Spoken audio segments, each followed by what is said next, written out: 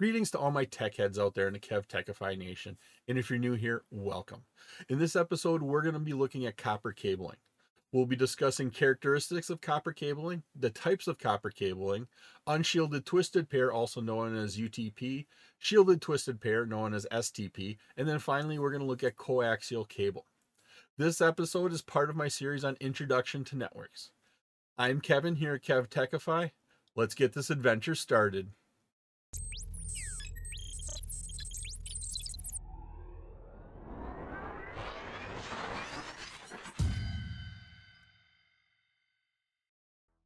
Copper cabling is probably the most common cabling out there.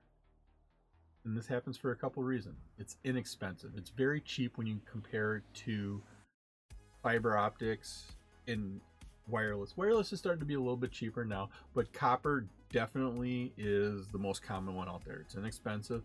It's easy to install. It's very forgiving. You can bend it. Think of an electric cord or an extension cord. You can bend it, you can move it around, and it doesn't break. So it's fairly easy to install. You can actually put the ends on it yourself, and you can do it fairly cheaply. You can go to a store and buy a cheap pair of $20 crimpers and put it in there. But you get what you pay for on those.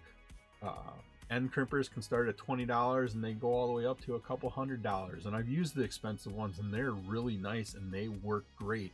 The cheaper ones, I'd probably take 2 or 3 ends to put it on and get it right, but you can definitely do it. So it is easy to install, and you can run it through walls and over ceilings and all that kind of stuff fairly easily.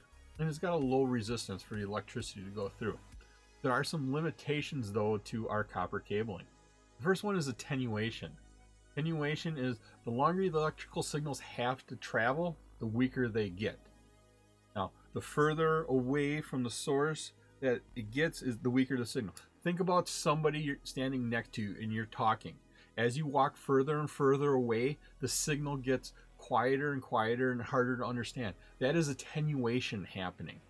The signal is being harder to understand. Same thing happens with using copper wire. The longer the cable, the less the signal travels through there, the harder that signal is to understand. So we have that limitation. Another one is interference. We have interference from a couple different sources. We have electromagnetic interference, and we have radio frequency interference. They generate signals. Different devices generate signals that interfere with the electricity going through the cable. And even the cables themselves, the pairs, when put together, they generate signals that interfere with the wire right next to them. And that's typically what we talk or consider crosstalk. How we take care of that is a couple ways. Cable length. The shorter the cable, the better the signal. Better the chance the signal has to get through. We have some shielding and grounding we do with our cables, where basically we wrap some metal braiding around it or we wrap some aluminum foil. We take that and run it to a ground, and that'll absorb any interference signals coming to it. And then also how we twist the pairs of wires together, that also eliminates a lot of that electromagnetic interference and crosstalk from radio frequency interference. If you like this episode on copper cabling and you get value out of it, and depending upon what platform you're using, please click that like button, give a 5-star rating, subscribe to my channel, leave a comment. Doing this supports the channel, which in turn helps me bring you more great content. You can also visit my website at KevTechify.com for all of my details and how to get these episodes in video and podcast form. We normally have 3 types of cable, copper cable, in today's world. We have unshielded twisted pair, shielded twisted pair. Yes, they're both twisted pair, but one is shielded, one is unshielded, and one is coaxial. Now, the unshielded twisted pair has got some parts to it. Number 1 here in the gray, that's the outer jacket. It holds the wires together. It protects it from some physical damage. Number 2, we're looking at the twist and how you twist the wires together, you eliminate crosstalk. And it's really weird how it works. How you twist those together eliminates interference. And as you'll see, as we talk about the different types of unshielded twisted pair, we talk about the twists in there. And then number 3 is these color-coded plastic jackets we put on there. It isolates the wires from the other wire, plus it lets you easily identify which wire is which wire on the end of a very long cable. And so it's easy to identify it that way. Shielded twisted pair, very similar to that unshielded twisted pair. We have the outer jacket. The outer jacket on a shielded twisted pair is typically thicker, or it's made of a different, more protective material than the normal plastic used on the unshielded twisted pair. Number 2 is one of the difference here on a shielded twisted pair. What this is typically a metal braiding or a piece of foil. Think aluminum foil. And what it is, it runs around the wires and it runs the entire length of the cable. We then take that protective layer, number 2, and we run it to a ground. And any interference that is coming for those wires, that shield will absorb it and then run it to the ground, and it won't cause interference. Some cables even wrap the pairs of wires in foil themselves, and there'll be 4 sets of wires wrapped up in there. Some cables do, some cables don't. And then 4 here in this picture represents our color-coded pairs and then twisting of them together. Now, this is a drawn-up version of what's happening. Here's a picture of what it actually looks like. And here you can see the metal braiding right here. This is all the metal braiding. It could be aluminum foil. And then each one of these pairs here have metal foil, a grounded foil rolled on them, and each one absorbing any interference that possibly could come in there. The other type of common copper cable we use a lot in today's world is a coaxial cable.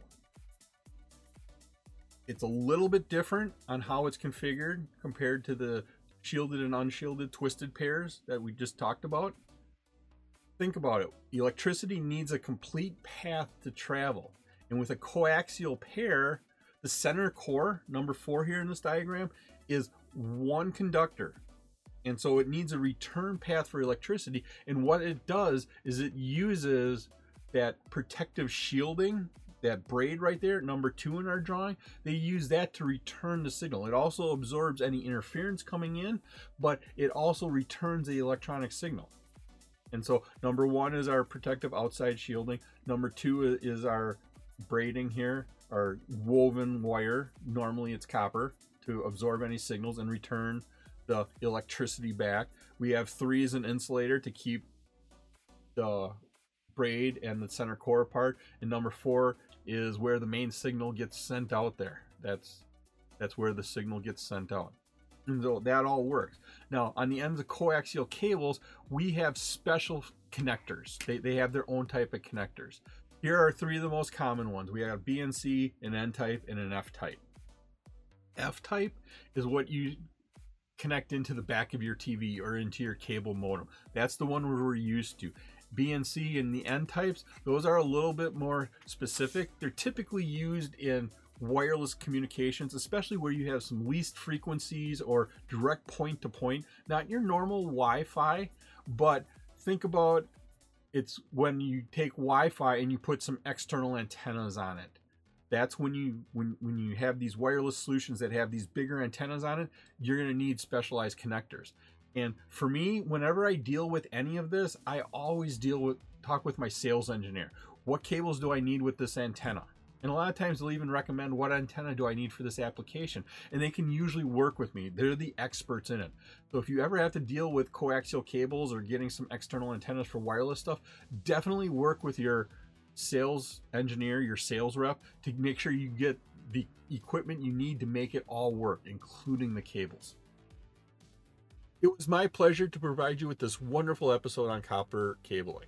If you like this episode and you got value out of it, and of course, depending upon what platform you're using, please click that like button, give a 5-star rating, leave a comment.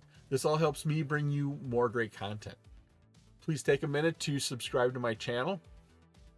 All of my socials and contact information are on my website, KevTechify.com. You can get all of these episodes in video and podcast form. In the upper right is my playlist for my series on Introduction to Networks. In the bottom right is one of my favorite videos that I linked just for you. Thank you so much for watching this episode of my series on Introduction to Networks. Once again, I'm Kevin. This is KevTechify. I'll see you next time for another great adventure.